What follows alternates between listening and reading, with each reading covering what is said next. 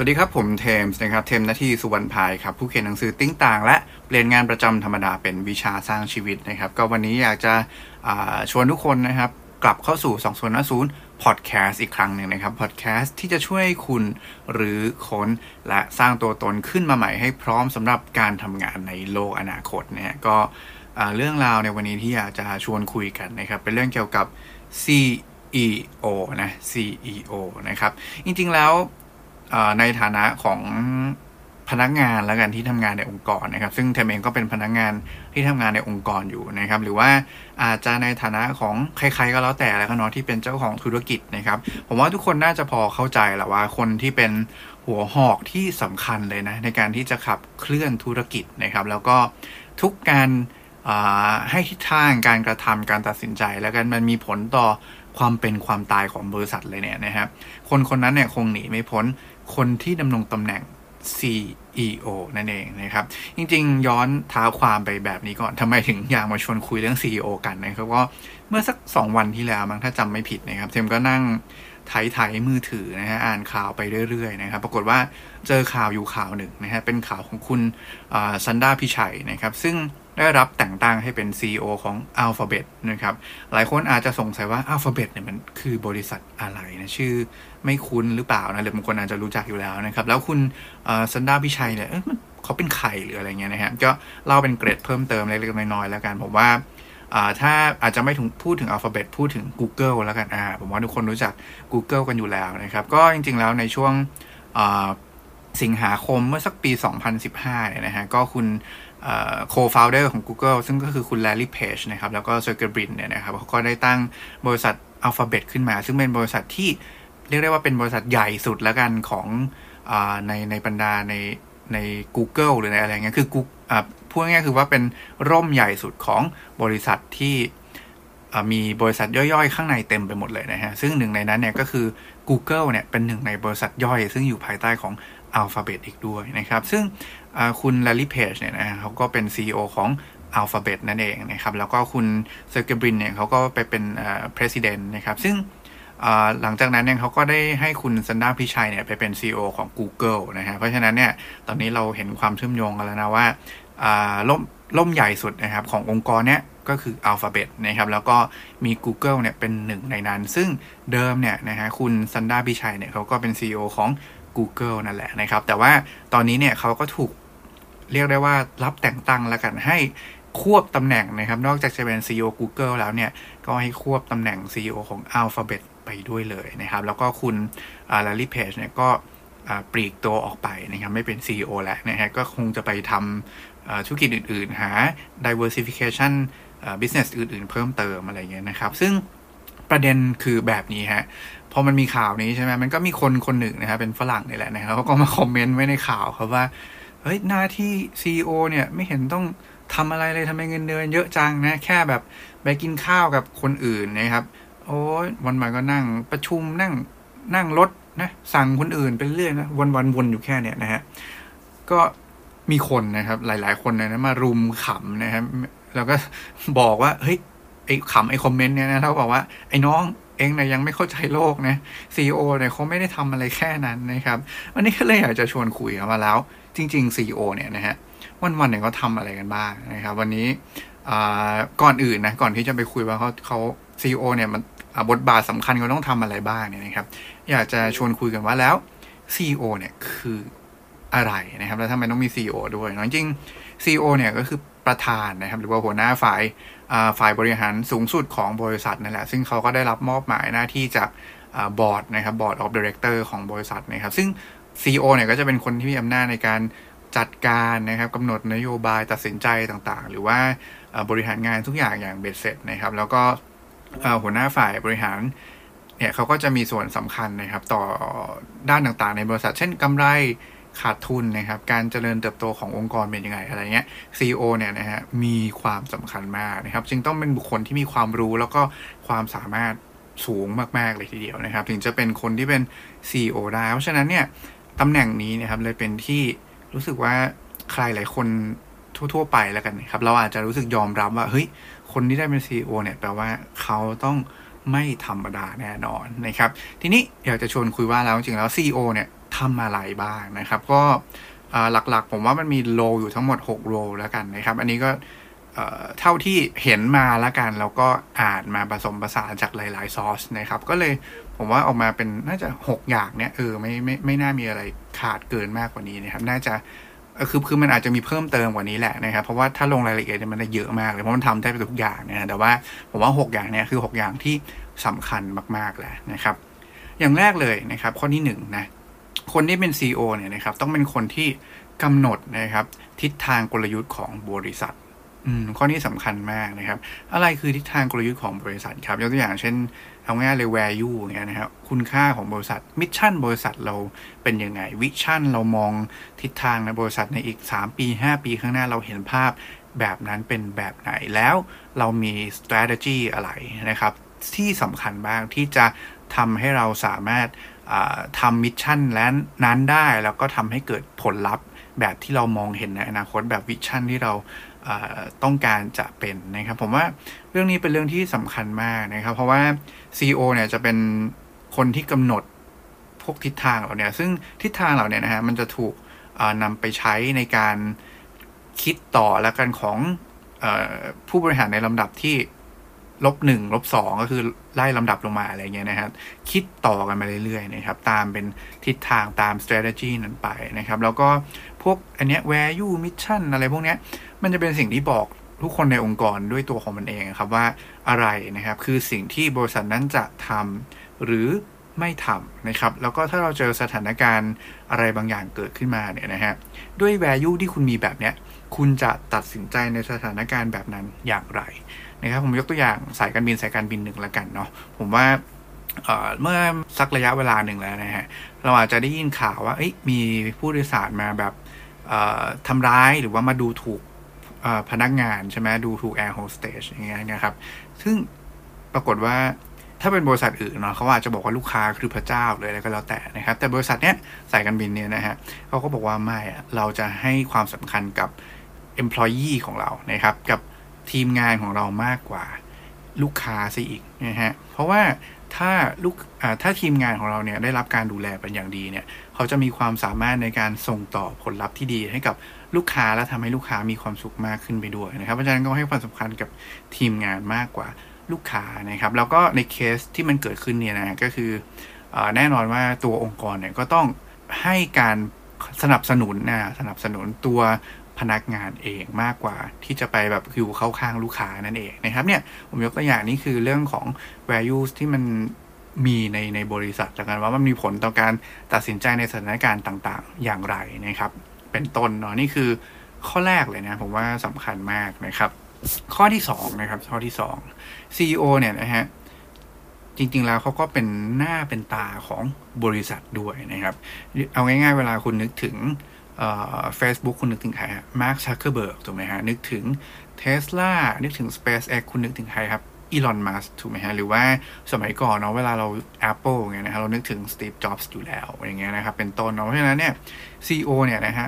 ก็เป็นส่วนสำคัญนะครับต่อเป็นหน้าเป็นตาของบริษัทโดยอย่างสมัยก่อนเลยนะก็คุณตันใช่ไหมโออิชิสมัยตอนนู้นเลยนะครับเวลาพูดถึงโออิชิก็ต้องพูดถึงคุณตันนะครับคือมันมีแบรนดิ้งหลายแบบนะฮะมีตัวอะไรล่ะตัว corporate brand ใช่ไหมตัวproduct brand อย่างเงี้ยครับแล้วก็ตัว personal brand ด้วยซึ่งปกติแล้วคนที่เป็น CEO ที่พยายามเป็นหน้าเป็นตาให้บริษัทคือเขาสร้าง personal brand ควบคู่ไปกับตัว corporate brand นะครับหรือว่า product brand ด้วยนั่นเองนะครับซึ่งถามว่าดียังไงนะครับก็ข้อดีมันก็มีแหละนะฮะมันก็ทำให้ทุกคนเนี่ยดูแล้วแบบเข้าถึงง่ายนะดูแล้วแบบว่าคนนี้เป็นหัวหน้าบริษัทนี้เข้าถึงง่ายคุยกันรู้เรื่องแล้วก็เขาทำอะไรเนี่ยถ้าเขาทำเรื่องดีๆเนี่ยมันก็ส่งผลกระทบต่อราคาหุ้นต่อการเติบโตของบริษัทอย่างชัดเจนใช่ไหมครับแต่ว่าถ้าในทางตรงกันข้ามแล้วก็นอนถ้าเขาทำอะไรที่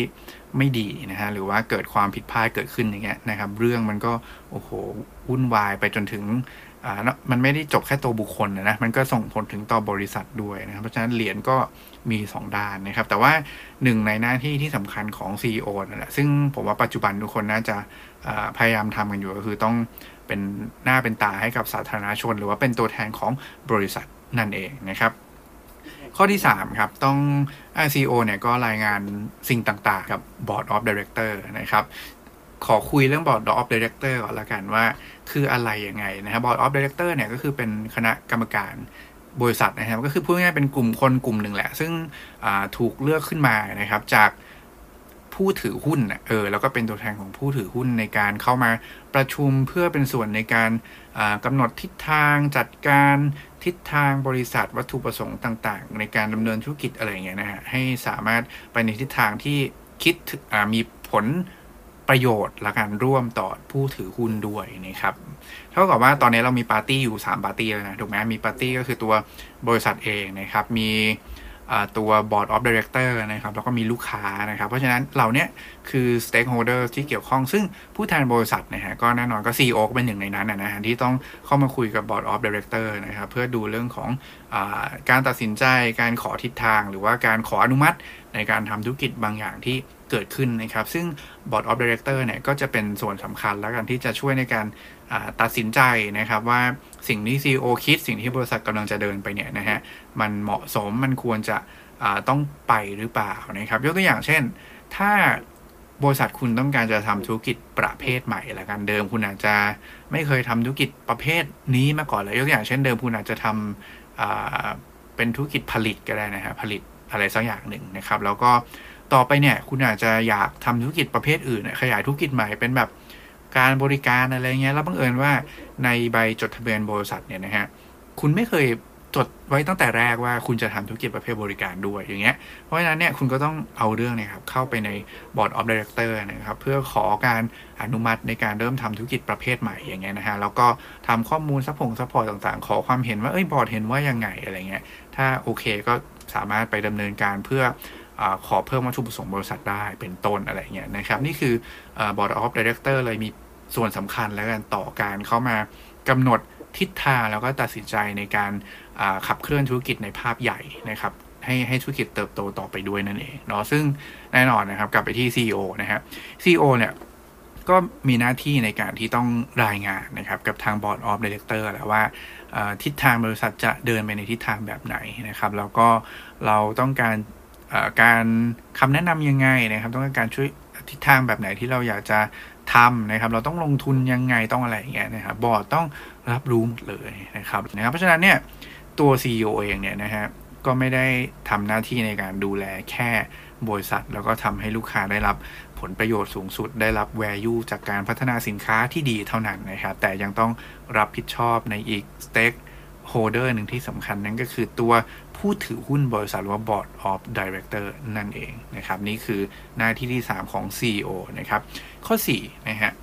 เป็นเรื่องของการพัฒนากำหนดกลยุทธ์ด้านคนนะครับต้องบอกว่าอย่างนี้นะฮะคือปกติเวลา CEO กำหนดกลยุทธ์มาใช่ไหมมันจะต้อง deploy ออกมาหลายๆ level นะครับซึ่งแน่นอนว่าหนึ่งในสิ่งที่สำคัญมากในยุคสมัยนี้นะครับก็คือเรื่องคนนะครับผมว่าทุกๆองค์กรนะมักจะพูดถึงคำว่า innovation ใช่ไหมเราต้องการจะสร้างนวัตกรรมสร้างสินค้าใหม่ออกไปสู่ธุรกิจประเภทใหม่ๆนะครับคำถามคือว่าคุณกำหนดกลยุทธ์ได้เหมาะสมหรือเปล่าคุณกำหนดกลยุทธ์ได้ดีมากพอหรือยังนะครับหรือว่า CEO ได้ให้ทิศทางในด้านการพัฒนาคนเพื่อตอบสนองต่อการสร้างธุรกิจใหม่ๆมากขนาดไหนนะครับจริงๆแล้วเนี่ยสิ่งที่CEO กำหนดออกมาเนี่ย strategy หรือว่า direction ต่างๆเนี่ยนะฮะมันสำคัญมากในการเลือกคนที่เหมาะสมมาทำนะครับพูดง่ายๆคือพอคุณมีกลยุทธ์บริษัทที่อยากจะไปถูกไหมเพื่อสร้างการเติบโตนะครับคุณต้องมี resource หนึ่งที่สำคัญนั้นก็คือคนที่เหมาะสมมีคณะexecutive ที่เหมาะสมอย่างเงี้ยนะฮะมี core value ที่ต้องเปลี่ยนแปลงไปตามstrategy หรือว่า mission ใหม่ของบริษัทหรือเปล่าหรืออะไรเงี้ยหรือว่าคุณต้องจะหาคนเหล่านั้นได้จากไหนนะครับหรือแม้กระทั่งว่าถ้าคุณต้องการจะเปลี่ยนทิศทางในการเดินของบริษัทเนี่ยนะครับคุณจะพัฒนาบุคลากรที่คุณมีอยู่อย่างไรเพื่อให้เขามีทักษะที่สอดคล้องไปกับทิศทางในการขับเคลื่อนบริษัทของคุณไปข้างหน้าได้ด้วยนะครับมันก็เลยเป็นเรื่องของ learning roadmap ใช่ไหมอะไรemployee engagement ใช่ไหม skill development up skill re skill whatever นะครับเรื่องเหล่านี้นะฮะมันก็ลิงก์กลับไปที่ strategic direction ของCEO ซึ่งหนึ่งในนั้นที่สำคัญเลยนะครับมันก็เป็นเรื่อง สิ่งที่เขาต้องกำหนดด้วยก็คือเรื่องของ human resource นั่นเองว่าคนที่เขาอยากได้เป็นอย่างไรนะครับนี่ข้อที่4นะครับข้อ5ครับข้อ5สร้าง business network นะครับสร้าง business network นะครับจริงๆเวลาเราพูดถึง business network เนี่ยนะฮะก็คำว่า network เนี่ยมันรวมถึงหลายๆอย่างเลยนะทั้งแบบตัว vendor เองหรือว่าทางบริษัทในอุตสาหกรรมอื่นๆเองนะครับคือ CEO เนี่ยเนื่องจากเขามี power นะมีเป็นที่รู้จักนะครับคือเหล่า CEO ก็มักจะรู้จักกันแบบอะไรกันเนี้ยเพราะนั้นเนี่ยนะครับเขาจะเป็นคนที่สามารถสร้างความสัมพันธ์ทางด้าน business เนี่ยได้เป็นอย่างดีนะครับยิ่งถ้า CEO ไปคุยที่ไหนเนี่ยนะฮะก็จะได้รับการเข้าใจว่าเราจริงจังเราจริงจังเราอยากจะสร้างสัมพันธ์กับคุณอยากจะลองคุยกันดูซิว่ามันมีโอกาสทาง business ที่เกิดขึ้นแบบไหนได้บ้างนะครับซึ่งในแง่ของ business network เราเนี่ยนะฮะมันคือสิ่งที่แทบจะประเมินไม่ได้เหมือนกันนะเพราะว่าบางทีเนี่ยเราไม่รู้เลยว่าการที่เรามี business network ที่ดีเนี่ยมีพาร์ทเนอร์ที่ดีอะไรก็แล้วแต่เนี่ยนะฮะมันจะทำให้บริษัทสามารถสร้างการเติบโตได้นะครับแบบไม่น่าเชื่อเลยนะเพราะฉะนั้น business network เนี่ยเป็นเรื่องสำคัญมากๆแล้วก็เขาต้องพยายามสร้างสิ่งที่เรียกว่า strategic connection นะครับคือการสร้าง connection ที่เป็นเชิงกลยุทธ์แหละนะครับแล้วก็หา partner ที่ win-win แล้วก็ตอบโจทย์ด้วยกันให้ได้มากที่สุดนะครับซึ่งไอ้ข้อ5เนี่ยมันก็นำมาซึ่งข้อถัดไปนะครับผมว่าข้อ6นะฮะ CEO ต้องคิดถึงเรื่อง growth เป็นอีกหนึ่งเรื่องที่สำคัญด้วยนะครับ growth นะครับ growth จริงๆคือเรารู้อยู่แล้วแหละว่า CEO เนี่ยรับดูเรื่องเป้าด้วยใช่ไหม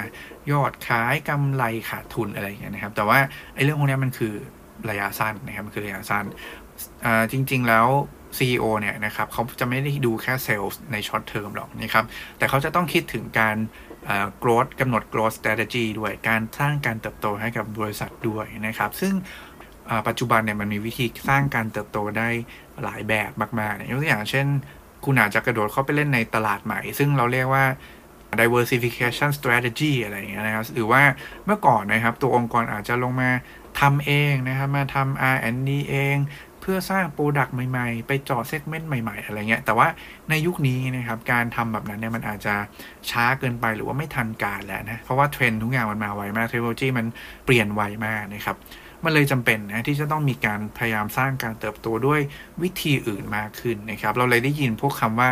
อะไรล่ะ Open Innovation Corporate Innovation อะไรอย่างเงี้ยนะครับซึ่งไอ้เหล่านี้มันคือการพยายามที่จะหาวิธีมากระตุ้นมาสร้างการเติบโตให้กับบริษัทในระยะยาวให้ได้มากขึ้นไม่ใช่มองแค่กำไรขาดทุนในปีนั้นแค่ปีเดียวเป็นแบบช็อตเทอมนะครับเพราะฉะนั้นเนี่ยเมื่อมันมี innovation เข้ามานะครับและเรารู้ว่าในยุคนี้เนี่ยเราไม่สามารถทำอะไรต่างๆได้ด้วยตัวคนเดียวอีกแล้วมันเลยต้องมีการทำ partnership strategy เกิดขึ้นนะครับซึ่งมันทำได้หลายวิธีนะยกตัวอย่างเช่น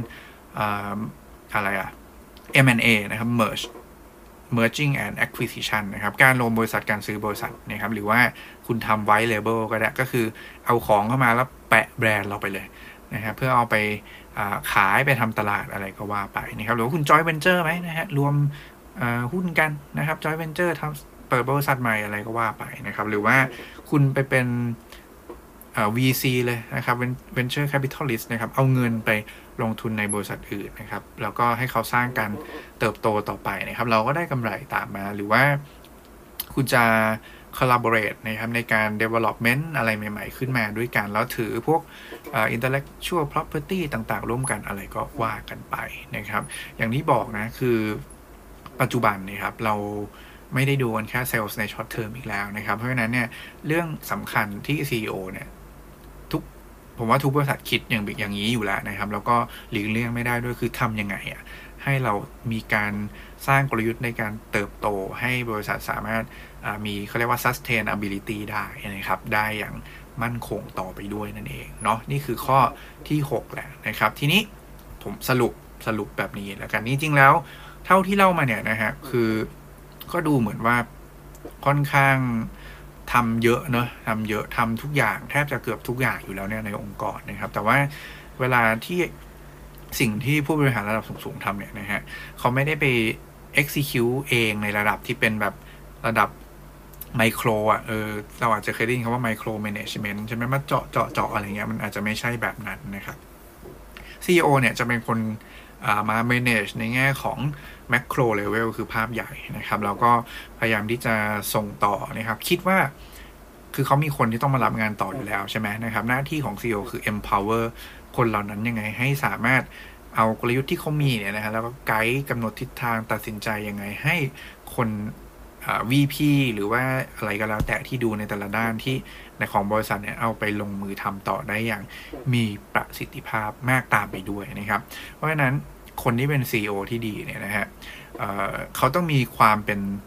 โรหลายๆโรในตัวเองมากๆเลยนะครับอันดับแรกเลยคือเขาต้องมีความเป็น leadership นะเป็น leader นะครับอันดับที่2เลยคือเขาต้องมีความมองเห็นทิศทางในอนาคตนะครับหรือว่าเราเรียกว่า visionary แหละvisionary นะครับอันที่3คือต้องเป็น decision maker ที่ดีนะครับหรือว่าอันที่4คือว่าต้องเป็น manager ด้วยนะครับต้องสามารถบริหารจัดการได้ดีนะครับอันดับที่5คือต้องเป็น connector นะครับ connector ก็คือต้องเชื่อมต่อ business ต่างๆนะครับ partner หา business network ต่างๆเข้าด้วยกันนะครับเพื่อสร้างการเติบโตให้กับบริษัทต่อไปให้ได้นะครับหรือว่าสุดท้ายนะผมว่าที่สำคัญไม่แพ้กันเลยนะครับนั่นก็คือ CEO เนี่ยต้องเป็น strategist นะครับหรือว่านักกลยุทธ์ด้วยนั่นเองนะครับเพราะว่าทั้งหมดทั้งมวลเนี่ยนะฮะจะล้มเหลวไม่เป็นท่าเลยถ้าเขาไม่มีความรู้ในด้าน business strategy นะครับและไม่สามารถกำหนดทิศทางตัดสินใจทิศทางที่สร้างการเติบโตให้กับบริษัทได้อย่างยั่งยืนต่อไปนั่นเองนะครับและนี่ก็คือทั้งหมด6ข้อแล้วกันที่เป็นโรที่สำคัญของตัว CEO นะครับและทั้งหมดนี้ก็คือ2050 Podcast ในวันนี้นะครับขออนุญาตประชาสัมพันธ์นะครับหนังสือนะครับชื่อติ้งต่าง78ความคิดใหม่เพื่อสำเร็จไวกว่าเดิมนะครับฉบับพิมพ์ใหม่นะครับก็ตอนนี้ทุกคนสามารถหาซื้อได้แล้วที่ร้าน C1 Book นะครับแล้วก็ Asia Book นั่นเองนะฮะก็ผมเชื่อว่าหนังสือเล่มนี้นะครับจะเป็นหนังสือที่ช่วยคุณสามารถสร้างการเติบโตทางด้านความคิดนะครับต่อจุดความคิดใหม่ๆนะครับให้กับทุกคนได้มองเห็นโอกาสในเรื่องเล็กๆเรียนรู้วิธีคิดใหม่ๆจากเรื่องราวในชีวิตได้อย่างมีประสิทธิภาพและสร้างความคิดดีๆให้กับตัวเองได้มากขึ้นตามไปด้วยนั่นเองนะครับสุดท้ายเหมือนเดิมครับขอให้ความสุขในการทำงานและความสำเร็จในแบบที่ต้องการเป็นของพวกคุณทุกคนครับขอบคุณและสวัสดีครับ